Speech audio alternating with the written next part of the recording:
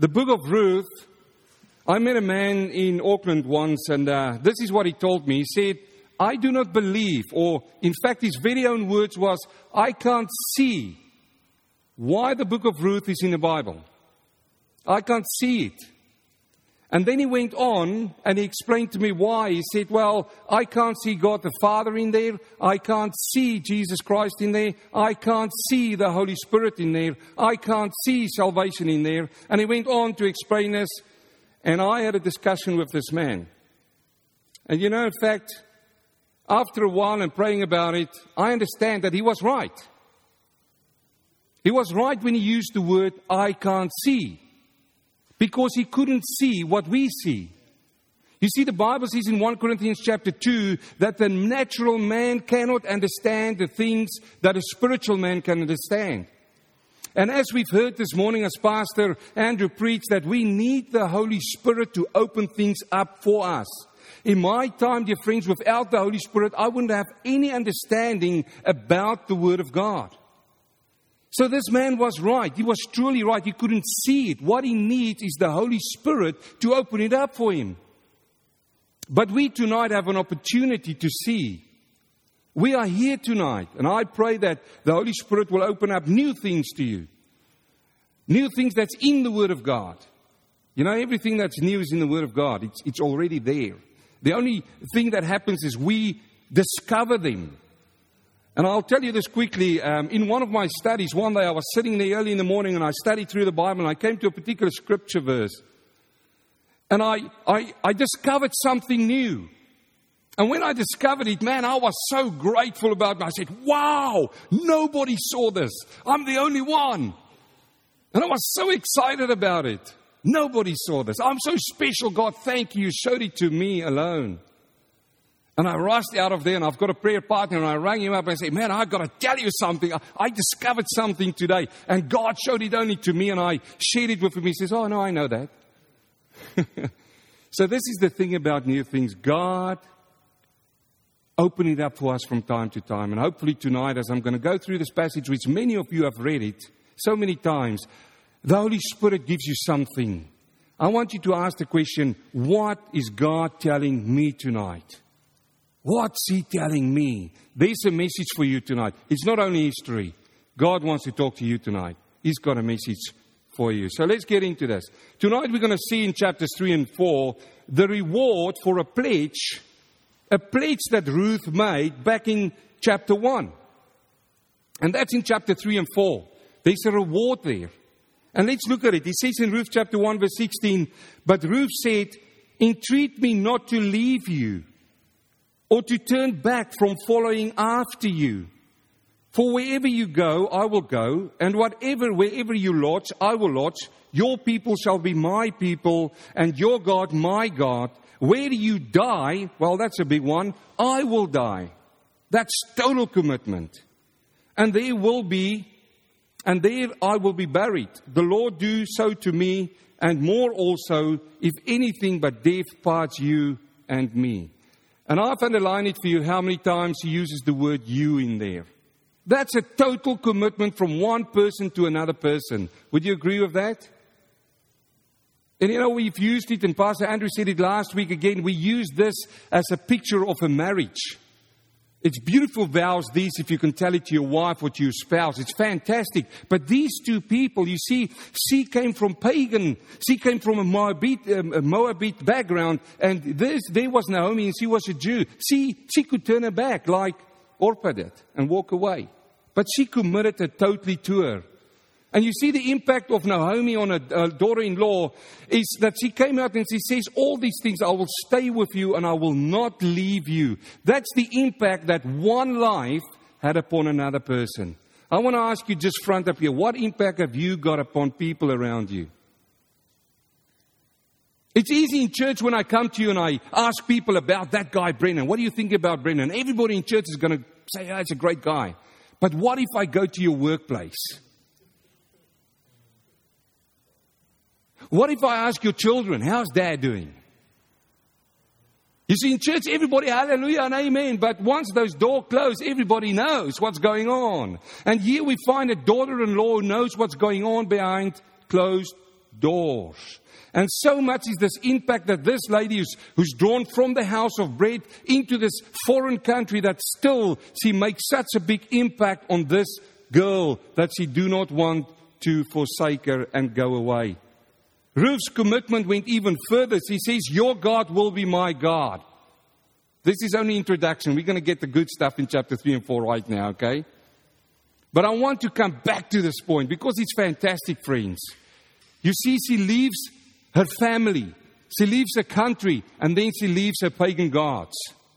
And if you go right through the Bible and you look at all these girls who came from pagan backgrounds, they always go back to their pagan gods. But not Ruth. She says, I'll leave them. That's a commitment even further. Now, the thing here is, friends, that Naomi's compromised, her compromised relationship made an impact on Ruth. She didn't have an easy life where she went. You know, if you live a backslidden life, it's not good. It's tough. She lost people to death. And in the midst of all that circumstances, she still made an impact upon Ruth to follow her. It's nice when life is up and going for you that you influence people around you. You say, man, I'm on top of the world. And look at me, follow me. But what happens once you get down into the doldrums? How do you react?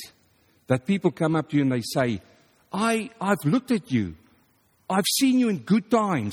And I've seen you in really difficult times. And you know what I find?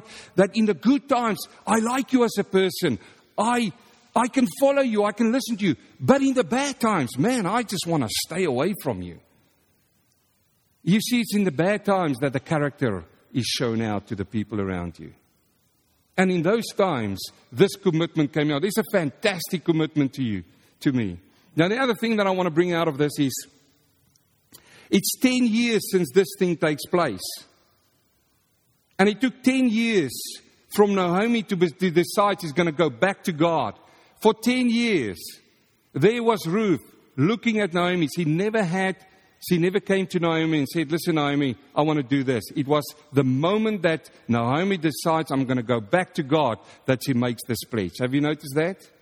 Friend, you can live all your life in that compromised lifestyle. And the impact on your friends will just be, they'll say, yeah, it's easy as it goes. But the moment you stand up and put your foot in the sand and say, I'm going to return to God, that's when you will see it happens. Now, this is the pledge, and now let's get into the reward. Let's follow into Ruth chapter 3, verse 1. I've got it on the screen, but I like you to follow in your Bible if you want to make notes in your Bible. Ruth chapter 3, verse 1, he says, then Naomi, her mother-in-law, said to her, my daughter, shall I not seek security for you, that it may be well with you? Now Boaz, whose young woman you were with, is he not your kinsman? In fact, he's winnowing barley down tonight at the threshing floor. Therefore, wash yourself and anoint yourself, put on your best garment and go down to the threshing floor. But do not make yourself known to the man until he has finished eating and drinking. Then it shall be when he lays down that you shall notice the place where he lies, and you shall go in and cover his feet and lie down, and he will tell you what you should do. So here we find the first word there is the word security. Naomi is looking for security for her daughter. And in fact, this word here is the same word that's used in chapter 1, verse 9. The word there for security is the word that means rest. She says, let me give you rest. Go and look for a kinsman that can give you rest. And we need that security in our lives. Friends, my security is Jesus Christ.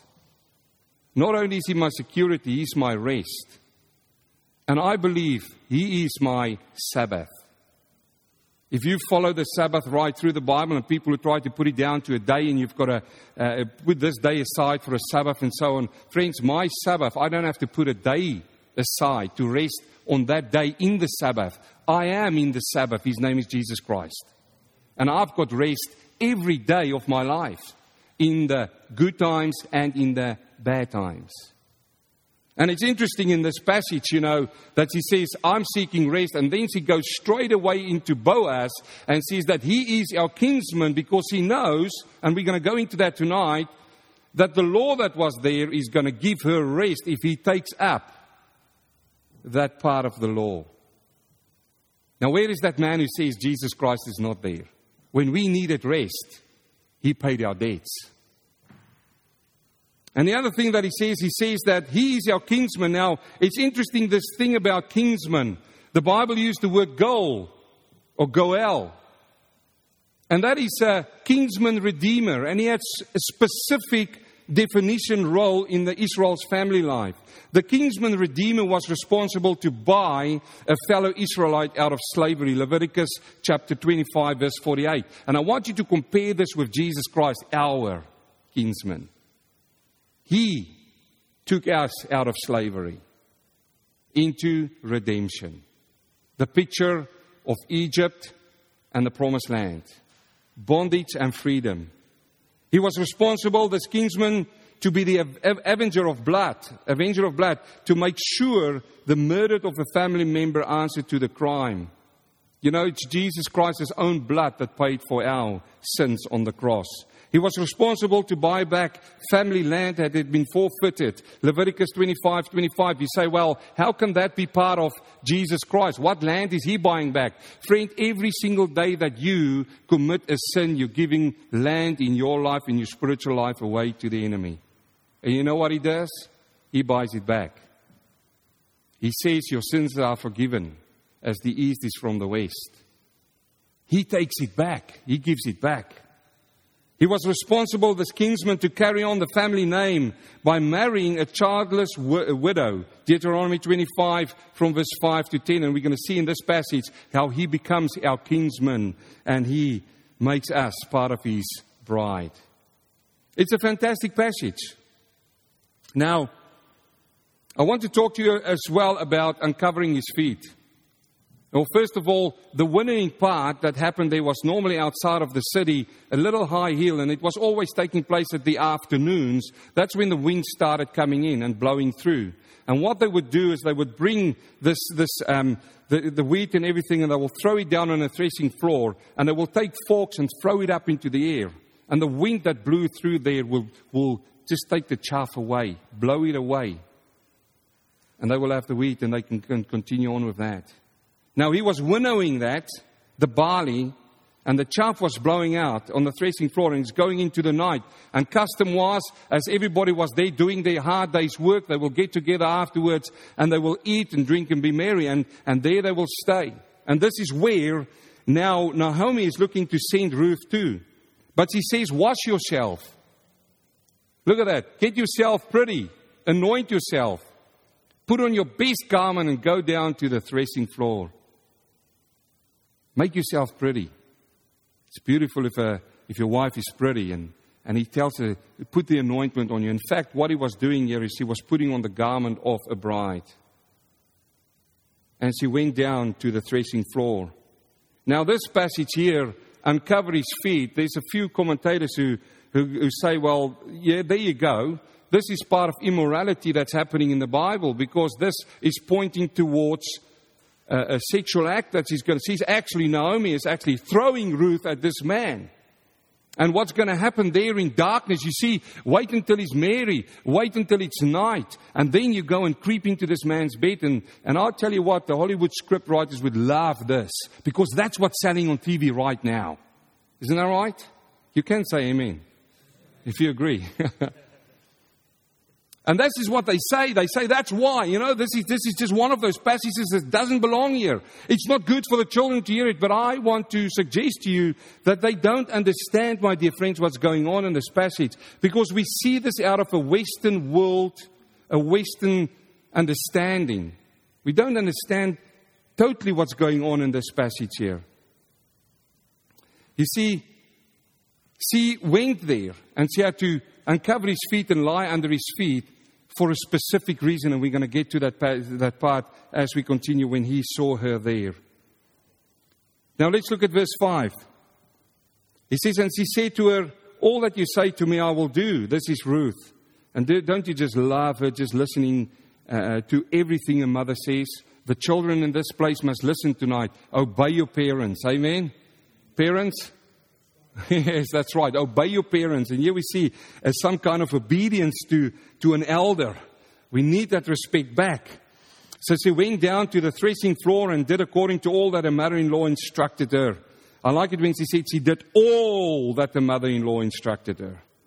And I just want to throw it in here. You get all these opportunities just to teach on something. Listen, children, when parents ask you to do something, do all of it. Not just parts of it. Do all of it. It shows that. And yes, he do that.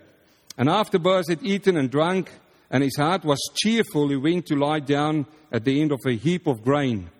And she came softly and covered his feet and lay down. Now it happened at midnight that the man was startled and turned himself, and there was a woman lying at his feet. Imagine yourself. You know, I like to do that often. Read the Bible and just put yourself in that position. Who loves the Word of God? Man, I love it. I just imagine myself. I lay down, I turn around, and all of a sudden there's this woman down. Woo! What are you doing here? Sorry for that. It's my first time. If I break the mic, that's it. Out of here. Now he was startled and he turned himself and there was a woman lying there. And verse 9 says, and he said, who are you? Isn't this the second time he's asking that question? Remember when she was amongst the other, he turned and he says, who's this girl? Now he still couldn't recognize her. Why? Because he was dark. And he didn't expect her in this form she was laying there. So she answered and she said, I am Ruth, your maidservant. Take your maidservant under your skirt, Kanab, for you are a near kinsman. Now let me explain this to you. And this is where I believe the Western society, us, couldn't understand this until we learn what is going on here. Because this is what they say. They say, look at it. There she comes. Naomi just throws her at Boaz. And she comes to Boaz, gets under his feet. And now she says, take me under your skirt. That surely is immorality, brewing. But let's understand what this passage is all about. You see, the word that's used there in Hebrew is kanab. Take me under your kanab. In the New King James Version, it says under your wing. In the King James Version, it says skirt. I like skirt. It's just me, okay? I like skirt. You might like wing. Now, this, first of all, according to their tradition, was an emblem of protection. What she was doing, not as we think in Hollywood terms, what she was doing, she was asking him to marry her, to take her under his protection, to take her under his skirt. We have to understand this to understand the passage. And look at this now. Ezekiel chapter 16, verse 8. He says, when I passed by you again and looked upon you, indeed your time was the time of love. You were old enough. So I spread my skirt, my kanab, over you and covered your nakedness. Yes, I swore an oath to you and entered into a covenant with you, and you became mine, says the Lord God. Now, I don't know about you, but to me that looks like a marriage. Yes? Don't believe me? Follow the scriptures. He says there, covered your nakedness. That is what marriage do. Listen again, this is one of those golden opportunities to do a little bit of marriage counseling in a sermon. Do not expose your spouse's nakedness to other people. Now, I'm not talking physical stuff here only. Okay, are you with me now? You do not talk to other people about your wife's mistakes and faults. That is uncovering nakedness. That is not giving protection. You do not talk to other women about your husband's faults and mistakes. That is not covering their nakedness. You see, the Bible says in Genesis, we become one. And there we complete one another. If there's problems, we talk to each other. If you need Christian counseling, go to your pastor and his wife. Yes? Golden opportunities. Now look at the next one. I swore an oath. Isn't that what we do at marriage? I swore an oath, and then we continue, and I entered into a covenant. Listen, friends, today marriage is under an attack from the enemy. But I want to tell you now, it's more important than ever before. God has put a man and a woman together to have children. That's one of the purposes of marriage. And it's not Adam and Steve, it's Adam and Eve. That's how it belongs, and that's how it needs to be. And here it says it is in a covenant. You don't just live together, you get married.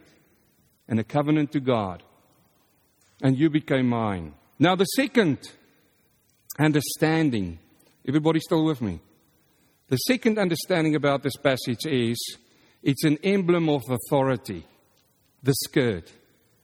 It's an emblem of authority. When she went and lied down at his feet, she said, protect me and I will come under your authority. That is what marriage does. Now, let's look at it. In Isaiah chapter 6 verse 1. He says, in the year that King Uzziah died, I saw also the Lord sitting on a throne, high and lifted up, and his train filled the temple. Now, this word here for trained down there, his train, is the Hebrew word shul, which also means skirt. Now, I don't know if you've read that passage, and all of you read that passage, but at that point what happened, Isaiah fell down because of the authority of God that filled the temple. And he said, woe unto me, because I'm a man of unclean lips. The only way that you come under the authority of God is if you confess. You confess that you are a man of uncleanness in your life, and you go under his skirt. Where is this man that says Ruth is not important? Now we find this in, you remember when Saul, when he was hiding in a cave and David came to him? We follow this right through. When Saul he was more enraged when David cut off the skirt, his canap from his robe. You remember that passage? 1 Samuel chapter 24:4. What did David tell him? He says, you've lost your authority. Your authority. And then in the New Testament, you remember this lady who had blood flow, and she came and she touches Jesus. Jesus immediately turned around and says, who touched my robe? The word there is the same as he said, who touched the authority? And this is what she's asking. Now, if you understand this as a background, you will understand what Naomi did, and that when Ruth went and asked him to cover me, it was not for an immoral act. It was asking him for marriage, to take him under the protection and the authority. Now let's continue on to the next verse. Verse 10. Then he said, blessed are you of the Lord, my daughter, for you have shown more kindness at the end than at the beginning, and that you did not go after young men, whether poor or rich. You see, she could have done this any time. She wasn't a Jew. She could have turned around, go to this land. Remember what she left. She left her land. God visited Jerusalem. Things are turning up there again. There's a lot of young men there. She could have married anyone there or had a loose life. But she didn't. And now, my daughter, do not fear. I will do for you all that you request. For all the people of my town know that you are a virtuous woman. I don't belong in our societies for virtuous women. Friends, I want you to pray with me, because I look at the young women of our society and I say, Lord, I've got 2 sons out there, and I pray for 2 virtuous women for my sons. And if you've got children, start praying for them now. I pray for this church's young boys to have virtuous wives. And for the church's daughters in this place to have virtuous husbands. He says, you are virtuous. You see, she's got not a reputation, she's got a good word about her in the town. Now it is true in verse 12 that I am close kinsman. However, there's a kinsman closer than I. Stay this night, and in the morning it shall be that if he will perform the duty of a close relative for you, good. Let him do it. But if he does not want to perform the duty, then I will perform the duty for you. As the Lord lives, lay down until morning. Boaz had 2 kinds of responsibilities that he showed here. And let me just explain to you something about the word responsibility. It's made out of 2 words, responsibility. You know, we come to some person and we say, you're a responsible person. What are we saying? We say you've got the ability to respond to a situation. That's what we're saying, responsibility. Now, Boaz had a good responsibility. He had the ability to respond to her circumstances. And he says, you stay the night here. Because if he said to her, no, get out of here. At night, that time, what could have happened? So he did that. And he was an honorable man. He didn't send her home. And he also said, I'm going to protect you against this, or I'm going to be the kinsman if he doesn't do that. Verse 14 says, she lay at his feet until morning, and she arose before one could recognize her. Then she said, do not let it be known. Then he said, do not let it be known that the woman came to the threshing floor. Also he said, bring the shawl that is on you and hold it. And when she held it, he measured 6 ephahs of barley and laid it on her. Then she went into the city. When she came to the mother-in-law, she said, is that you, my daughter? Then she told her all that the man had done for her. And she said, these 6 ephahs of barley he gave me, for he said to me, do not go empty-handed to your mother-in-law. Then she said, sit still, my daughter, until you know how the matter will turn out. For the man will not rest until he has concluded this matter this day. Don't let it be known that the woman came tonight. He was still protecting her virtuousness. Do you know that we're living in a world of gossiping? And there's a few reasons. He says, let it not known that she was here. And also for the kinsmanship. But I want to talk to you for a few moments about these words down here. Sit still. Because that's one of the biggest problems for children of God. To sit still and wait. Often we find ourselves in a circumstance, and maybe there's somebody here tonight, you find yourself in a circumstance, and you go, I don't know what to do. I want to act right now. I want to do this thing. Somebody might have done you wrong, and you want to say, man, I'm going to give him a piece of my mind. I'm going to do it now. I'm going to tell him. But God says, wait. Sit still. Don't jump. God is a patient God. And He wants us to be patient. There's times to react, but God will show you to react. Now, you remember in Exodus chapter 14 when Moses came out of Egypt and as soon as they came to the water, they could look back and they saw all these soldiers of the Egyptians coming on. You remember that passage? We did that in Sunday school and hopefully we read it afterwards as well. And they could see them coming and fear struck them in their hearts. What happened? A few of them, I imagine, said, let's jump and swim for it. Let's go. 50 meters because they're not good swimmers. What would have happened? Bloop, bloop, bloop, bloop, bloop, bloop. You see, sometimes we're in those situations that we go, let's jump in and swim. What's going to happen 50 meters? Bloop, bloop, bloop, bloop, bloop. Others says, man, let's make a run for it. Where are you? Hello? Have you looked around? You're in the wilderness. Maybe you're not going to go 50 meters, bloop, bloop, bloop, down. You might run for 200 meters and you go, puff, puff. And some people do want to run it out. And then you get the other guys who says, let's take them on. Yeah, you know those kind of people? Let's take them on, front them up. Hey, you get those people who say, take them on. And what's going to happen, man? You might go 100 meters to take them on and the chariot wheels are going to go right over you. No. Be still. Listen to these words. He says it right there. Do not be afraid. Stand still and see the salvation of the Lord, which will accomplish for you today. I want to say to somebody maybe here tonight, just sit still and wait on the Lord. Don't hurry. God's timing is always best timing. He was 4 days late. You remember that passage in the New Testament? But He was still on time with Lazarus. He says, He shall accomplish this and He shall give you peace. I love this passage. Whenever I do counseling with people who want to really act and they say all these things about me, and I use this passage. Isaiah 64 verse 4. He says, since the beginning of the world, men have not heard nor perceived by ear, nor has the eye seen any God beside you who acts on the one who waits for Him. If you're a child of God, God will act on your behalf. I love it in the passage. He says, sit still. Now let's get into chapter 4. How am I doing for time, Pastor? Good. I didn't check the watch when I started. Ruth chapter 4 verse 1. Now Boaz went up to the gate and sat down there. And behold, the close relative of whom Boaz had spoken came by. So Boaz said, come aside, friend. Sit down here. So he came aside and sat down. And he took 10 men of the elders of the city and said, sit down here. So they sat down. Then he said to the close relative, Naomi, who has come back from the country of Moab, sold a piece of land which belonged to our brother Elimelech. And I thought to inform you, saying, buy it back in the presence of the inhabitants and the elders of my people, if you will redeem, redeem. But if you will not redeem, tell me that I may know, for there is no one but you to redeem it, and I am next after you. And he said, I will redeem it. This is this man. We don't have his name.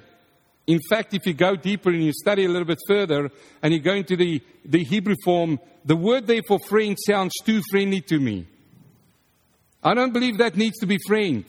The word they translated is so-and-so. It's a nobody. He says, hey, you, so-and-so, come here. Now, this is the questions that goes through my mind. You see, when I study the Bible, I ask questions. If this was the kinsman redeemer, why didn't he appear earlier on?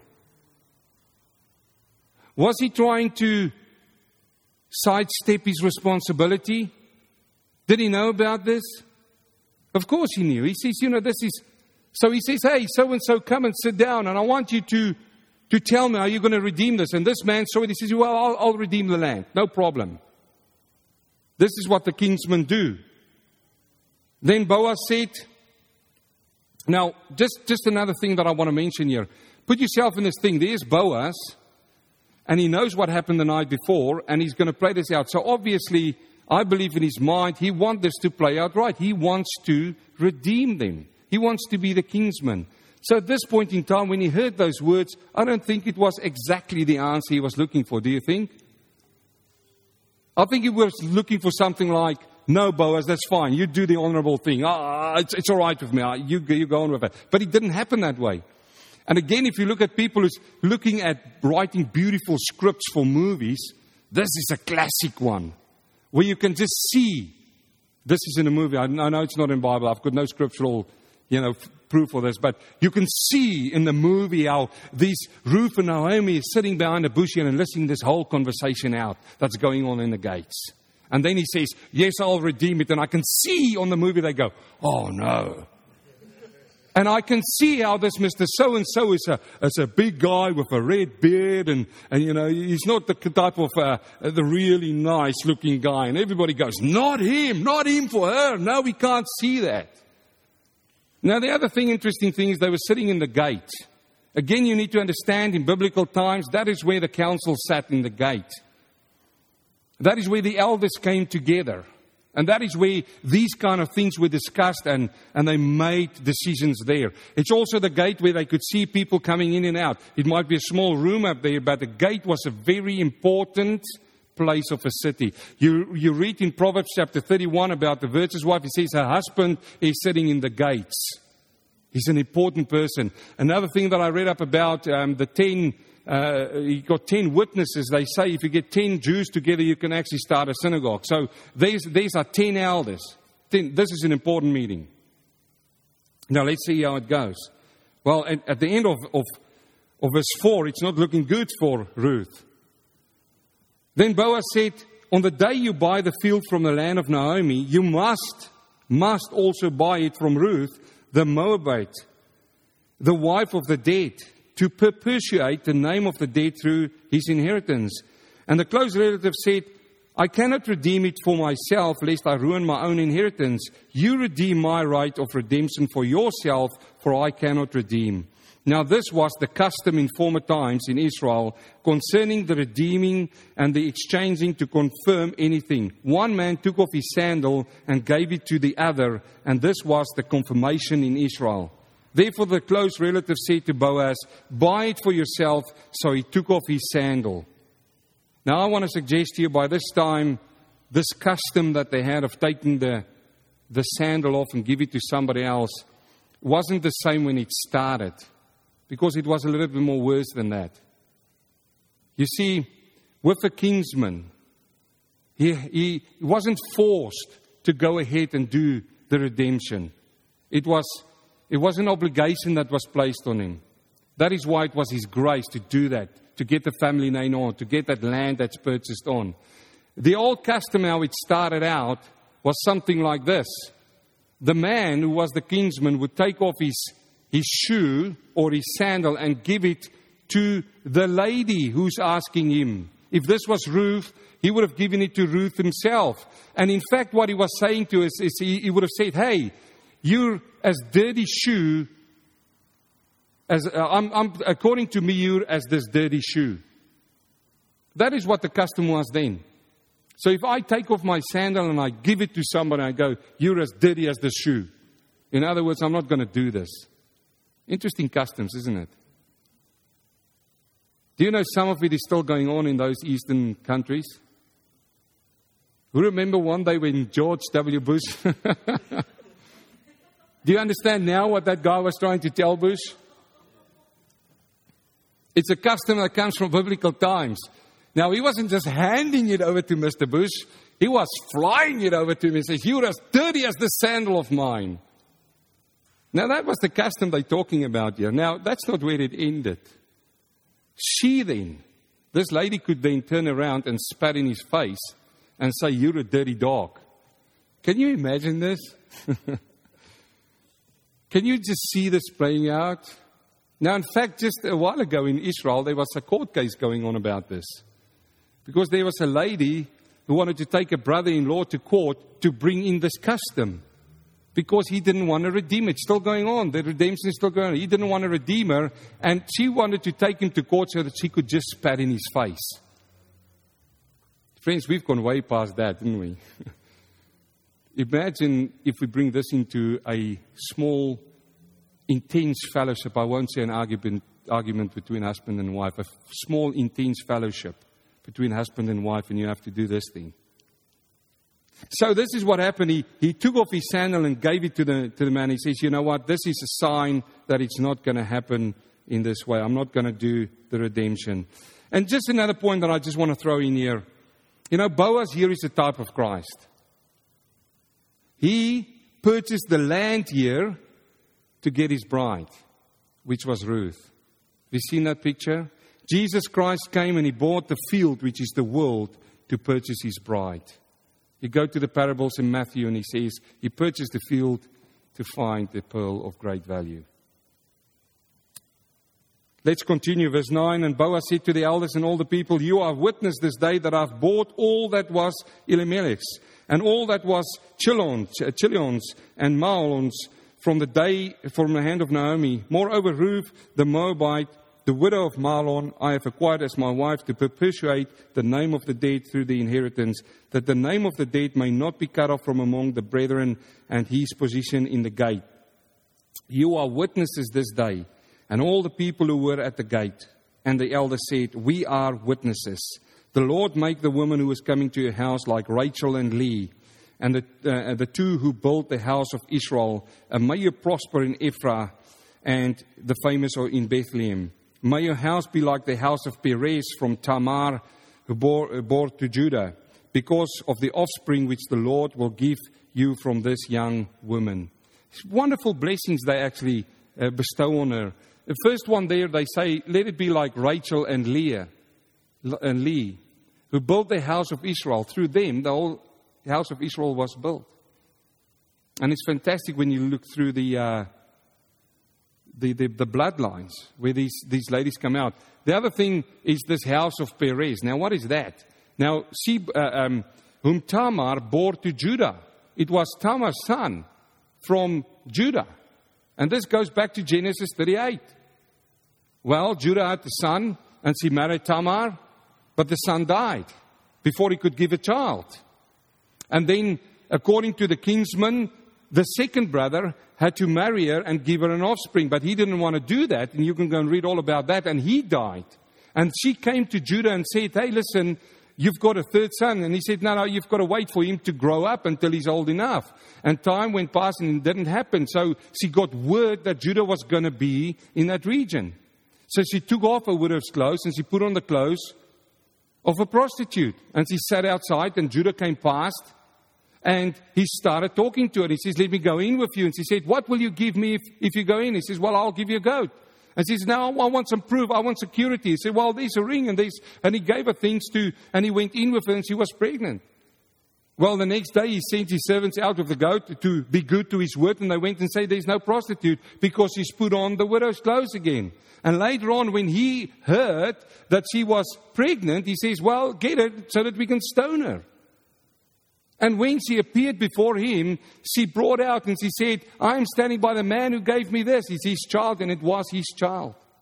Now what they're saying here, it's a similar situation that happened there.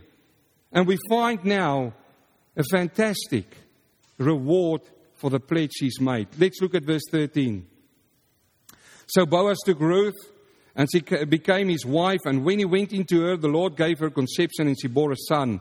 Then the woman said to Naomi, Blessed be the Lord, who has not left you this day without a close relative. And may his name be famous in Israel. And may he be to you a restorer of life and a nourisher of your old age. For your daughter-in-law, who loves you, who is better to you than 7 sons, has borne him. That is just great to hear that. Then Naomi took the child and laid it on her bosom and became a nurse to him. And also the neighbor woman gave him a name, saying, There is a son born to Naomi, and they called his name Obed. He is the father of Jesse, the father of David. Now this is the genealogy of Perez. Perez begot Hezron. Hezron begot Ram. Ram begot Aminabad. And Aminabad begot Nahshon. And Nahshon begot Salmon. And Salmon begot Boaz. And Boaz begot Obed. And Obed begot Jesse. And Jesse begot David. 10 generations there. And we can continue on with that, to explore that and unpack that as well. But for time's sake, we'll just say this. That it is because of this what happened here, that in the time of August, when he had the census going, and that Mary and Joseph had to go to Bethlehem. Do you see how all these things link into each other? God controls history. He plays out history like He wants it to play out. Now, just on a parting note, things to consider if we take the whole book in consideration. And I like to play around with names and look at the meanings of names and words. If you like, take the names here. Elimelech means God the King. Now we can see how this whole story plays out just in names. He left God of the King and the house of Israel, or house of bread, which is Jerusalem. He took Naomi, which means pleasant, and they went to Moab because there was drought. You see, he didn't wait on God in the times of drought. He moved. He tried to run like those people that I said they run into the desert, act on themselves. And a lot of people do that. But you know what? God is not turning His back on you. She went in there, the lady pleasant, with a man whose name means God the King. They took with them their son, sick and pinning. Pinning means to be pinned down. And this is a military term. Where I was in the defense form. If you're pinned down, it means that you get crossfire on you and you can't move. You just lay down and you wait it out. Here's this lady who's pleasant, supposed to think her life was going to play out pleasant. How many of you thought that about your life? You had your plans. You had your direction. And all the things you could see is for good. Lord, I want a good life, a pleasant life. And then things don't work the way you thought it was going to work. Sickness come around. And you feel as if you're pinned down in a situation. Is it only me in my life that felt that? Or is there people that know what I'm talking about? And she was so pinned down there. And she met this girl, Oprah, who was married to one of the sons. And that name means gazelle. What does a gazelle do? If it started, it flees, it runs away. How many times in your life have you felt in the times when you're in sickness and pinned down that people run away from you? They say good friends are those when problem walks in, they walk in. Bad friends walk out. Listen to me, friend. God will never leave you. You see, we quote that verse so many times. God will never leave nor forsake us. But we need to read the verse in Hebrews because there's a condition to that. You need to be content. Go read the verse. He will never leave us nor forsake us. He won't run. But then, in this difficult time, she meets friendship. A girl called Ruth. She comes out of that back to her land, back to the house of bread. And what happens there? God gave her a son. That son means serving. Friends, I know so many people in my life that went through a difficult time. They come back to the Lord and they are ready to serve. They're ready to serve. Why? Because they went through it. They've got empathy with people. One thing that I picked out of this, she went into a difficult time. It was a backslidden time. But you know what she left behind in Moab? She left behind, these people died. Mahlon sickness, and she's no longer pinned down. I like to look at that and let the Holy Spirit just lead you through that. Let us serve the Lord. Let's become Obeds. Serve God first and serve one another, His people. In Jesus' name. What a wonderful book. Now let me ask the question. I start off saying this man said, Ruth doesn't belong in the Bible. What do you think? I think he needs the Holy Spirit. Let's pray. Heavenly Father, I thank you so much. There's so many things we could have said. There's so many more things that so many more commentators and good preachers could have said. But I believe tonight that what I've said is what you wanted these people to hear. And Father, that's where we'll have it. And I just pray that you, in the weeks to come, will, as we think about this word, Lord, deal with us through your Spirit, Father. I thank you for this opportunity. I thank you for your word. I thank you for everyone, Lord. You are a great God, and we worship and praise you in Jesus' name. And everybody say amen. Thank you. Praise the Lord.